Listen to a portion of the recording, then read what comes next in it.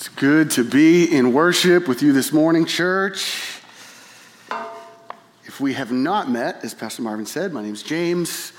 I get the privilege of leading the Ignite student ministry alongside my wife. 6th through 12th grade is what that entails, and we love ministering to students, discipling students. She's in Colombia right now, Valentina, visiting her family. So please pray for your boy, because I need help, miss her. But she's enjoying time with her family. Glad to be able, it really is a privilege to be able to open God's word with you. And a quick shameless plug for our summer retreat coming up. And that is at the end of August. We're going to Camp Berea. You can sign up by using the QR code there. If you're a student grades 6 through 12, or you have a student grades 6 through 12, please get signed up for this retreat. God uses these moments in students' lives in such a deep and profound way. We want our students to get good educations. We want the best for them, but ultimately, we believe that them trusting in Jesus Christ as their Savior is the number one goal, the number one most important thing they could ever do for their lives. And so if you want more info on that, come talk to me, talk to Valentina. We would love to have you. And just celebrating quickly what God's doing in our youth group, we are baptizing 4 students on Tuesday night. I'm just here to continue to, yes. God is moving. God is moving. There is a mini revival happening here in our youth group, in our church. And so that is just so exciting to be a part of. And so just want to celebrate that. Come join us on Tuesday night. Pastor Rick's on vacation. I get to open the word. And so if you don't like the message this morning, I'm not the normal pastor that comes up here. So you're lucky. But we teach the Bible here at Mount Hope. We open the Bible every week because the Bible is true. It is the Word of God. It is where we find our life, where we find wisdom. And it's actually truer than true. And what I mean by that is there are things that are true in our lives. And for instance, take the Burlington mass census of 2019. There was 25,000 people say that live in Burlington. I don't know if that's exactly true, but it's close. In 2019, that was true. And in 2022, if we took it again, and it will come out, it's going to be different. It won't be the same. Maybe it's grown a little bit. It doesn't mean that it wasn't true when it was taken. God's word is true, and it is truer than true because it is timeless. It is timeless for all people, for all places, for all generations. And as we open it this morning, we get to meet with the creator of the universe. How awesome is that? These aren't just some wise sayings that we apply to our lives to make ourselves better, but actually we meet with the creator of the universe when we open his word. And so the passage that we find ourselves in this morning, Luke chapter 16, the parable of the dishonest manager, or your translation might call it the unjust steward. It's one of those passages that as we sit in our preaching planning meeting on Tuesday, and it comes up and we look at it and we say, Pastor Marvin, Pastor Rick, are sitting around the table and say, you know what? We're going to give this one to James. We're going to give this one to the youth pastor. It's a complicated text. We'll let James take. The past 3 sermons I've given, essentially the topics, circumcision, evangelism, and now money, and one of the hardest parables Jesus has ever given. So please don't fire me, Pastor Rick. If you are watching this, hope you're enjoying your vacation. Please don't fire me. Have you ever been fired from a job? Speaking of that, speaking of being fired, don't raise your hand. Have you ever been fired from a job? Did you know it was coming? Did you know it was coming? You get an email from your manager, or, hey, would you come see me in my office? Maybe you've been playing around on the company time. You've been messing around with Solitaire or Minesweeper, and you know you're in trouble. Your number's about to get called, and your job is running out. You're about to get fired. What do you do in that moment? Like, all of a sudden, things start running and flowing through your mind, right? Like, I got to provide for my family. I have to eat. I have to have money to live. This is why Jesus talks about money 1/3 of his parables. Parables are a little story that communicate a big truth. And he talks about money 1/3 of the time. And it's because he knows that money is important to us. We need money to be able to live. But also, he knows how it has the ability to grab our hearts. And people have done some crazy things for money, right? I mean, if you've watched CSI, right? People have done some crazy things. If your spouse takes out a $1 million life insurance policy on you, watch out. Like, you just never know. You never know. Money makes people do crazy things. And so Jesus is going to speak to money, and we're going to meet someone in Luke chapter 16 who is in a similar situation to you if you've lost your job. He's just lost his job. And he is trying to figure out, what am I going to do in order to be able to keep this thing going? And to just give you a little bit of the context, we've been talking about the lost sheep, the lost coin, the prodigal son, the lost son. Things have been going up in value, increasing, right? And it's mainly been a rebuke on the Pharisees. That's what this whole thing has been about. Jesus is rebuking the Pharisees. He's rebuking the fact that even though they're supposed to be the spiritual guys of the time, they are lovers of money. They are self-exalting. And so he's been rebuking them here in these texts. He now turns to his disciples in Luke chapter 16. And he's speaking to his disciples. But they aren't the only ones listening.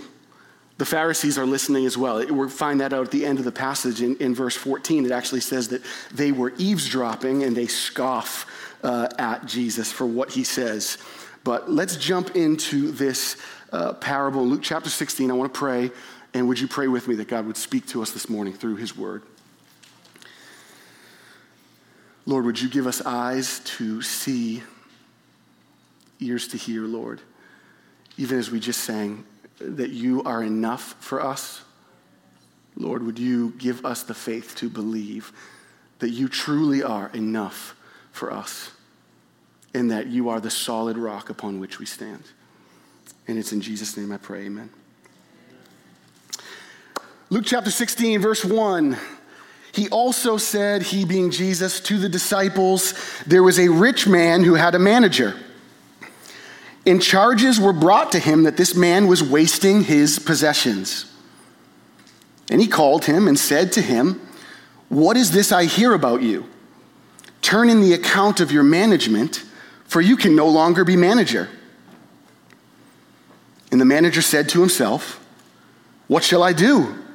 Since my master is taking the management away from me, I am not strong enough to dig, and I am ashamed to beg. I have decided what to do, so that when I am removed from management, people may receive me into their houses.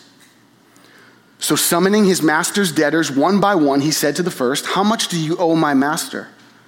He said, 100 measures of oil. He said to him, take your bill, sit down quickly, and write 50. Then he said to another, how much do you owe? He said, 100 measures of wheat. He said to him, take your bill and write 80. The master commended the dishonest manager for his shrewdness, for the sons of this world are more shrewd in dealing with their own generation than the sons of light. I'll just stop right there for a moment. What? What did we go and do likewise? No. What did we just read? What's happening here? It sounds like there's some bad, shady behavior going on, and it's being commended. This is nobody's favorite parable. Nobody's favorite parable. You don't put this in your Instagram bio. It's not on a coffee cup. But some things I want to point out here so that we can try to wrap our heads around what is going on here. The master commends the dishonest manager, not for his dishonesty, but for his shrewdness. Shrewdness being the definition in the Webster's dictionary, marked by clever, discerning awareness and hard-headed acumen. So, as I said, some translations will call him the shrewd steward, the unjust steward, the unjust manager. And the master, this guy's been pretty shrewd. The master's probably thinking, couldn't you have done this when you were working for me? Like, You're fired, by the way, buddy. Come in. We're taking an account of everything that has happened, right? We just read about the prodigal son. This is the prodigal manager, the wasteful manager. Prodigal means wasteful.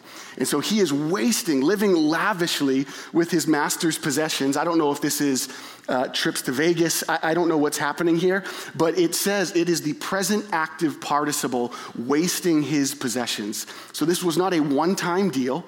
This guy is not managing what his master has given him well. So the master says, hey, we're going through the books. We're bringing the auditor in. Let's go through the receipts. Let's see what you've been doing. And by the way, you're fired. And so this guy, this manager, this unjust manager says, I'm in trouble. What am I going to do here?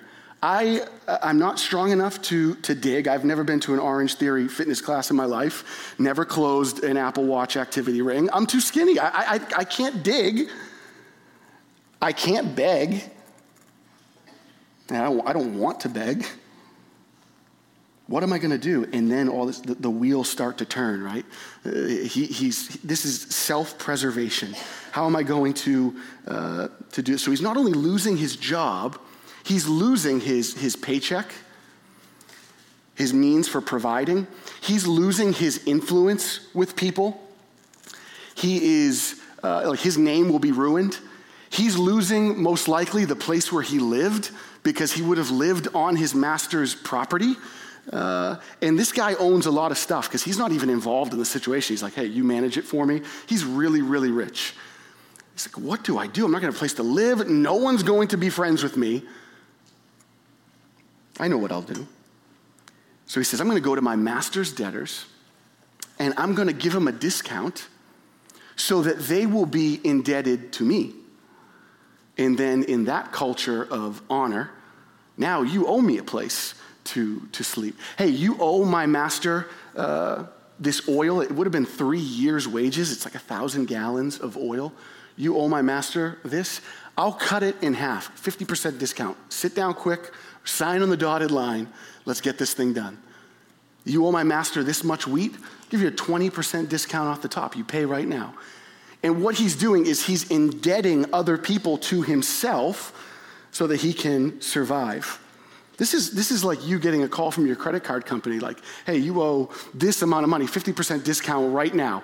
We'll clean it up for you. Like, yeah, tell me where to sign. These people are quick to pay this bill. But this is kind of a dirty, conniving, scheming way. And surprisingly, his boss compliments him. What's happening here? So you have a worldly boss who praises a worldly manager for worldly wisdom. And Jesus says the sons of this world are smart or are shrewd in their dealings.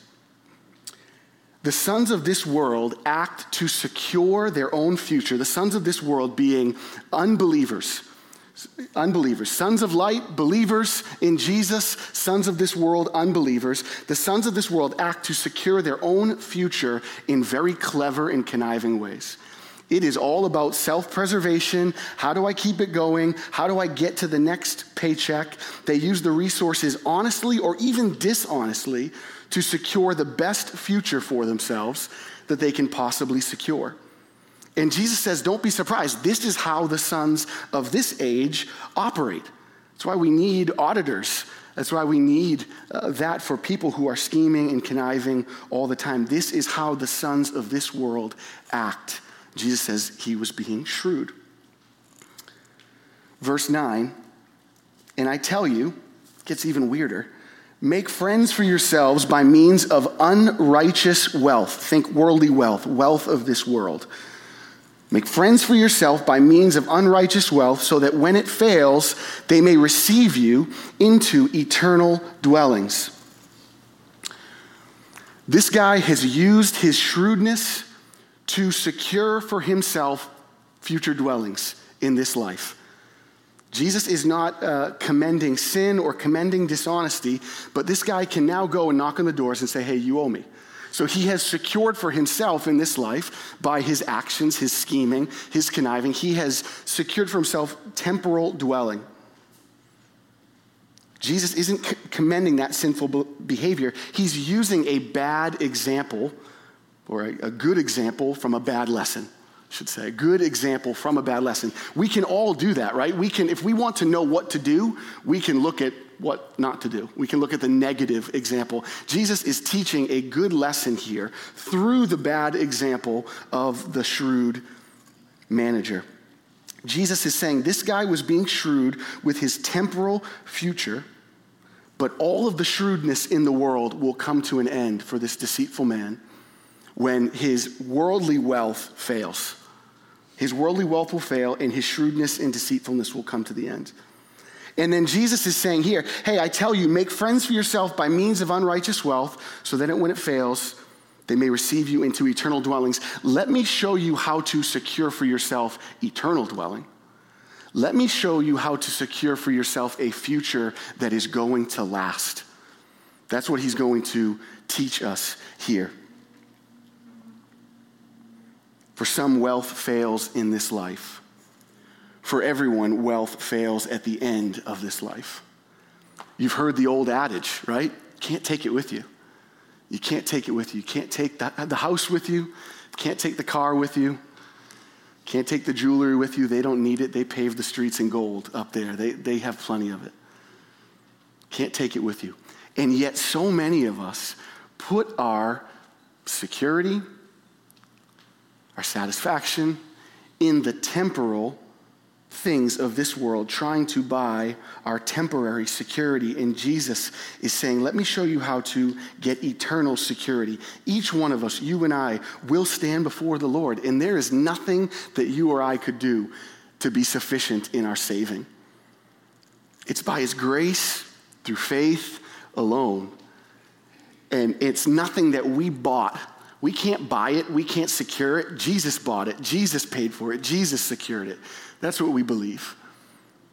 And yet we are so often short-sighted, thinking that we can, with the wealth, the worldly wealth of this world in this life, instead of using our wealth to be an opportunity to give and to love and to serve people. Nothing that we brought with us is going to make it into heaven. And so because of that, Jesus is saying, use it. Don't worship it. Use your wealth. Use your worldly wealth. Don't worship it. It's a terrible god. It's a terrible idol. It's a great tool. And so he's saying, use your wealth. And so, hold up. Is Jesus saying, buy friends? Is this what Jesus is saying? Buy your friends?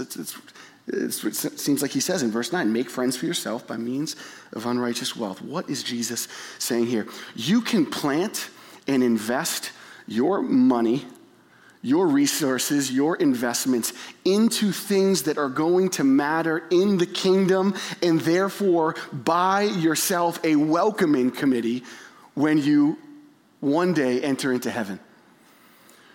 You can use your money to help and to serve and to be generous. Use the worldly wealth, the tool that God has given us, in order to secure for yourself friends that are one day going to welcome you into heaven. What would this look like if we as a church learned how to use the wealth that we have, small or big, as a tool for the kingdom of God?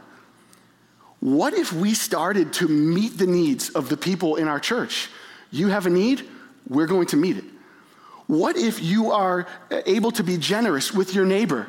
And you say, you don't have a car, you can't put food on the table. Here, use my car. Here, we'll buy you food. What if you're able to help that single mother who can't afford to make a rent payment? And you say, it's okay, we'll take care of it. And you are able to use your worldly wealth as a tool for the kingdom of God. And so that when people say, why are you being so generous?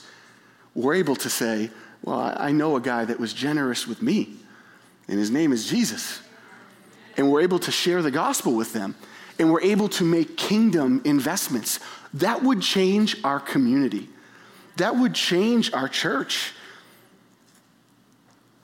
if we could just grasp hold of that to say, the money, the resources, the wealth that God has given me in this life, small or big, I'm going to use it as a tool for the kingdom of God. I'm going to give it to places that preach the gospel. I am going to give it to the training and building up of those who will go out and preach the gospel. That is a kingdom investment. And that is how we use our money to buy friends for ourselves, to make friends for ourselves in the kingdom of heaven, so that one day we'll have a welcome party when we show up with how we use the resources that God gave us. That's how we secure an eternal dwelling place, not just a temporary one in this world that will fail. What does this look like? It could be a fund that you set aside where it is for the purposes of giving to gospel efforts, for the purpose of blessing and being generous with others. It could be starting a side hustle, a secondary stream of income to be able to have money, to be able to give, and to be able to be generous with others. Be a shrewd steward who worships God, loves people with generosity and grace, and do not put your hope in wealth. That's what God is saying to us through his word. The wealth will fail and ultimately will fail. And so as it will fail, use it now for the kingdom of God, which will never fail. And so you say, James, I don't have much. I don't have much at all. If I had more, if I only had more, then I would give. I just don't have a lot. And I don't know if that's necessarily true. And you say, well, you don't know me. Don't judge me. Well, Jesus knows you. And in verse 10, he says, one who is faithful in a very little is also faithful in much. And one who is dishonest in very little is also dishonest in much. If then you have not been faithful in the unrighteous wealth, who will entrust to you the true riches? And if you have not been faithful in that which is another's, who will give you that which is your own? It's never about the amount of what you have, but it's about the heart. It's about who you are and what your priorities are. That understanding that the wealth of this world doesn't save, and the Bible tells us that where our heart is, that's where our treasure is going to lie. He says that earlier in Luke, that our heart will reveal our treasure, or our treasure reveals our heart. Look at this in just a few chapters previous to this, in Luke chapter 12. And I love that the heading of this title is "Don't Be Anxious." Right? Do you think we have an anxiety problem in our world? Don't be anxious. Verse 22 of chapter 12 in Luke, he said to the disciples, "Therefore I tell you, do not be anxious about your life, what you will eat, nor about your body, what you will put on. For life is more than food, and the body more than clothing. Consider the ravens, they never sow nor reap. They neither have storehouse nor barn, and yet God feeds them. Of how much more value are you than the birds? And which of you, by being anxious, can add a single hour to his span of life? If then you are not able to do as small a thing as that, why are you anxious about the rest? Consider the lilies, how they grow. They neither toil nor spin. Yet I tell you, even Solomon in all his glory was not arrayed like one of these. But if God so clothes the grass, which is alive in the field today and tomorrow is thrown into the oven, how much more will he clothe you, O you of little faith? And do not seek what you are to eat or what you are to drink, nor be worried, for all the nations of the world seek after these things, and your Father knows that you need them. Instead, seek his kingdom, and these things will be added to you. Fear not, little flock, for it is your Father's good pleasure to give you the kingdom. Sell your possessions and give to the needy. Provide yourselves with money bags that do not grow old, with a treasure in the heavens that does not fail, where no thief approaches and no moth destroys. For where your treasure is, there your heart will be also. Your car has gauges in it, right? Speed, temperature, fuel. One of the gauges that God has given you and I for our hearts is our wealth. It's our wealth, because oftentimes we might say, well, I don't know where my heart is really at. And the gauge that God has given us for our hearts to kind of check what has our heart, what has our affection, what has our devotion. The gauge he has given us for it is wealth. And it's never about an amount of how much you have. It is who or what has your heart. And so I want to be clear that this is not prosperity theology. This is not even poverty theology. This is not the holier you get to God, the more he'll stack up for you. This is not even sell all your things and live under a bridge, though maybe if your stuff does have a hold of your heart, maybe you do need to do that. But I don't think that that's what Jesus is saying to us on either extreme. But what he is telling us is, he may not want to increase our standard of living necessarily, but increase a standard of giving. Like increase a standard of what we are able to give from what he has given to us. And so verse 11, if then you have not been faithful in the unrighteous wealth, who will entrust to you true riches? If you've not been faithful in that which is another's, who will give you that which is your own? Basically, he's saying here, if you are unfaithful in the unrighteous wealth, the worldly wealth, the wealth of this world, you are missing out on spiritual blessings in eternity. Right? Paul tells us in Corinthians, sow sparingly, reap sparingly. Sow bountifully, generously, reap bountifully and generously. This is not to be unwise with our finances. That's not what this is this morning. Wisdom is faithful stewardship with the resources we've been given, big or small, to invest in eternal purposes, not the fading ones, the eternal purposes. And because he's called the unjust steward, I want to just quickly talk about that for a moment, the word stewardship. Here's the big idea. The big idea, we are all stewards. The question is, are we good ones or are we bad ones? That's the question. Every one of us is a steward. We've all been given everything that we have from God. We are not owners of anything. What is the bank? If any of you have money in the bank, does the bank own your money or are they a steward of your money? Well, they're a steward. You're a steward of the money that you have. If you show up to the bank and you say, I'd like to make a withdrawal, please. They say, oh, yeah, we actually, we got rid of that. Sorry. Whew. Some unchristian thoughts, unchristian words start to run through your mind, right? You would be furious. But the bank is a steward of what they have been entrusted. In the same way, we own nothing. We are stewards of everything. A steward is someone who has been given something and then wisely invests it. And so we are not owners, we are stewards. And this is the truth is everything belongs to God. Everything belongs, it's all his. It's all his. Genesis chapter 1, in the beginning God. It's all his. He made it. He can take it back when he wants it. It's all, he distributes it as he sees fit, and we are simply stewards of what we have received. And he entrusts to each of us money to spend on the things we need, to give to God, to the purposes of God, to help the poor and the needy, to make smart investments for the future. But we are stewards. We're not owners, we're stewards. Owners say, this is mine, I do what I want with it. Stewards say, this is God's, how do you want me to use it? It's not how much I give to you, it's actually how much I get to keep.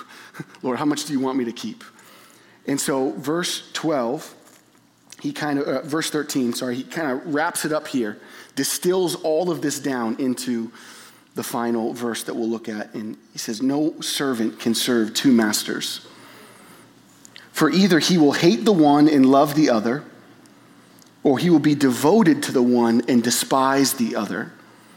You cannot serve God and money.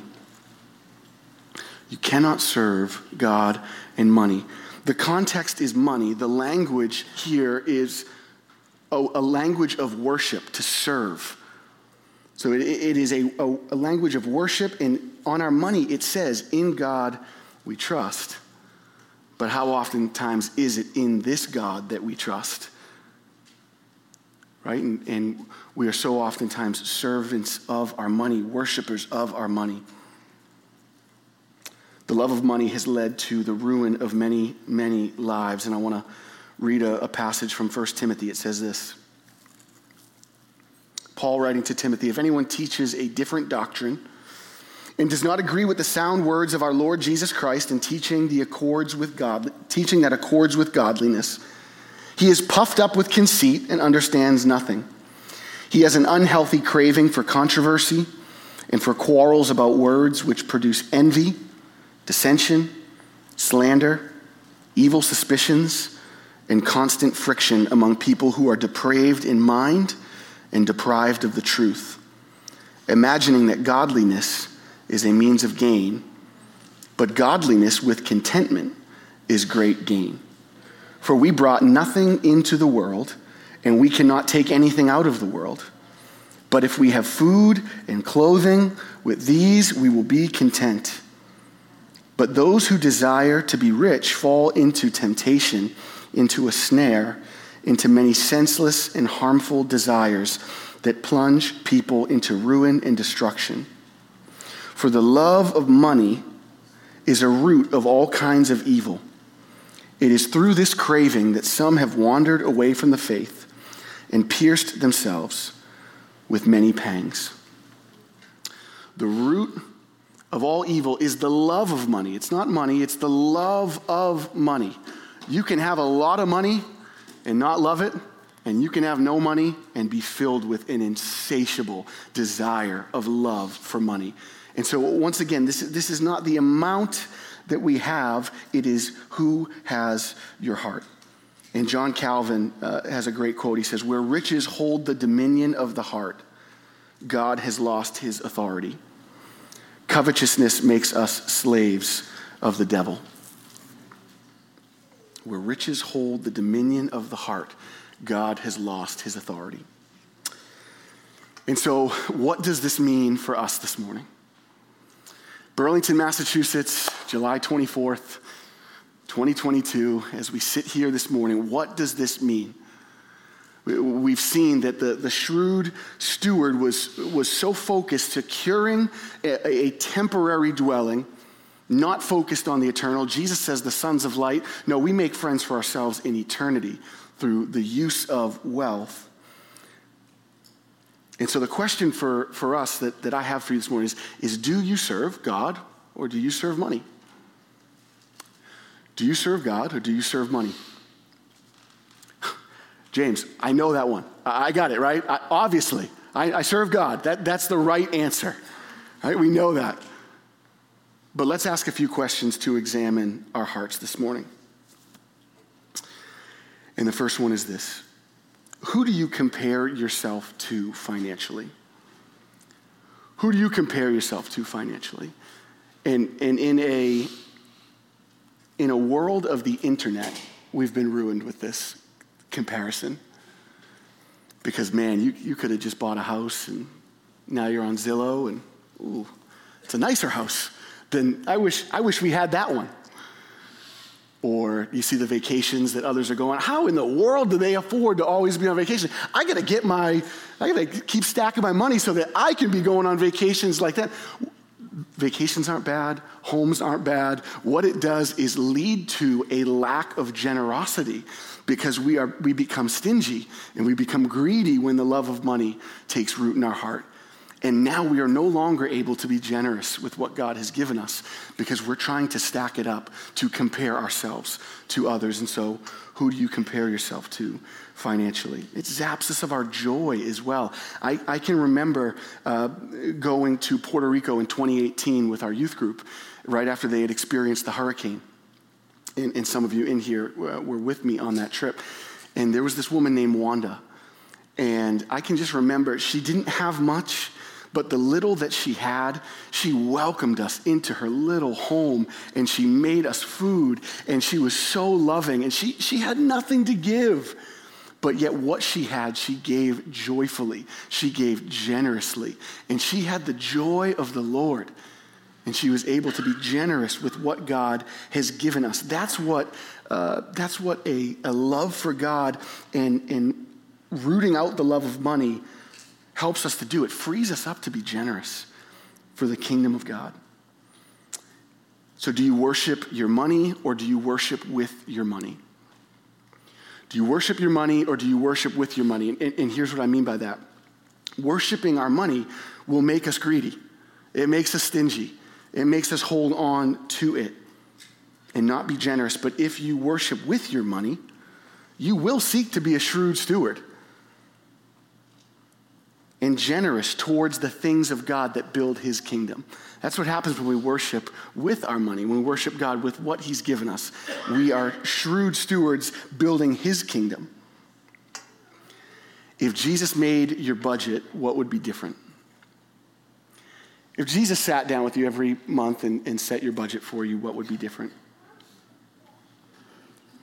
If we are the stewards and not the owner, what would look different in our budgets if Jesus was the one who set it for us? Maybe there are maybe even things now that we can think through and say, I hope the Lord is even setting those things on our heart this morning. And then lastly, why is Jesus a better God than money? Why is Jesus a better God than money? Here's what money offers. The lie is that it offers security, that it offers comfort, that it offers identity. I can buy a new identity with this money. I can make people think this way about me. And that's the lie of money, is that it buys our identity, gives us our identity, it gives us security, and it gives us comfort. And do you know why Jesus is a better God than money? He gives us all of those things. He gives us all of those things. He gives them to us, and it's actually there. It's actually lasting. We find our identity in Jesus Christ. When we know that our debt has been paid, we've been bought with a price, that we are his, that we are stewards of what he's given us, and now we get to go be conduits to the world of his goodness and his grace, that it flows to us, in us, and now through us to the world. Now that is our identity. We are children of the King. We are heirs to his kingdom. That's our identity. And so money doesn't buy us an identity. It doesn't buy us a true identity. It buys one that fades away. It doesn't give us comfort, the lie of comfort. But Jesus gives us true rest. Jesus gives us true comfort. Jesus gives us true security, knowing that we are secure in him, whether we have a lot or whether we have a little. He gives us security. And so he's a better God than money. Don't worry and be anxious about investing in this age where you can only provide a future that ultimately will fail. Instead, be a really shrewd investor and invest in people's lives and use your resources for the glory of God and the eternal good of others. There's a song we're going to sing as we close, and I love one of the lines that we will sing together. And as Pastor Marvin said, what a beautiful sound it is to come into the house of God and hear the people of God sing, lift up their voices in worship to him. The line of the song says, "Riches I heed not, nor vain empty praise. Thou mine inheritance, now and always. Thou and thou only, first in my heart. High King of heaven, my treasure thou art." Let's pray.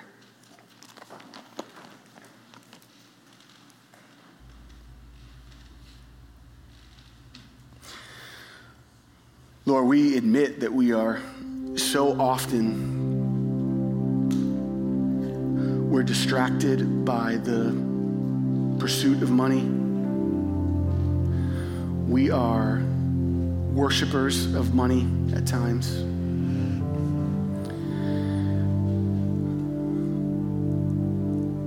Lord, we need your grace.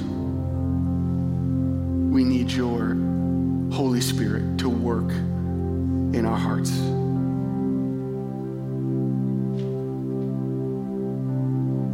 Lord, would you make us a church? Would you make us a community? Would you make us a people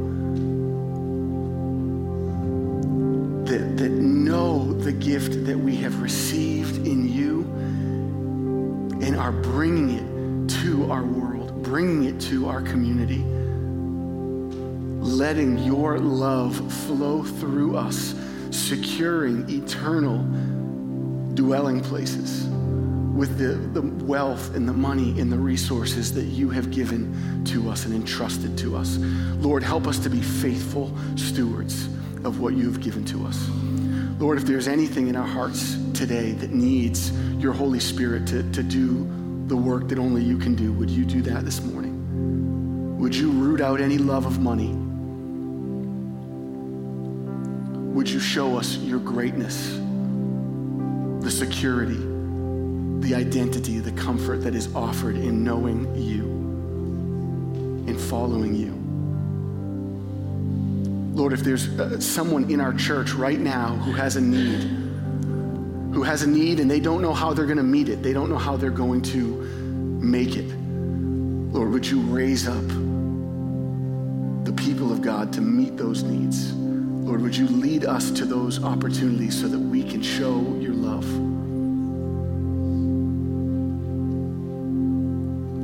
Lord, help us to be faithful stewards with what you have given us. In the name of Jesus, we pray.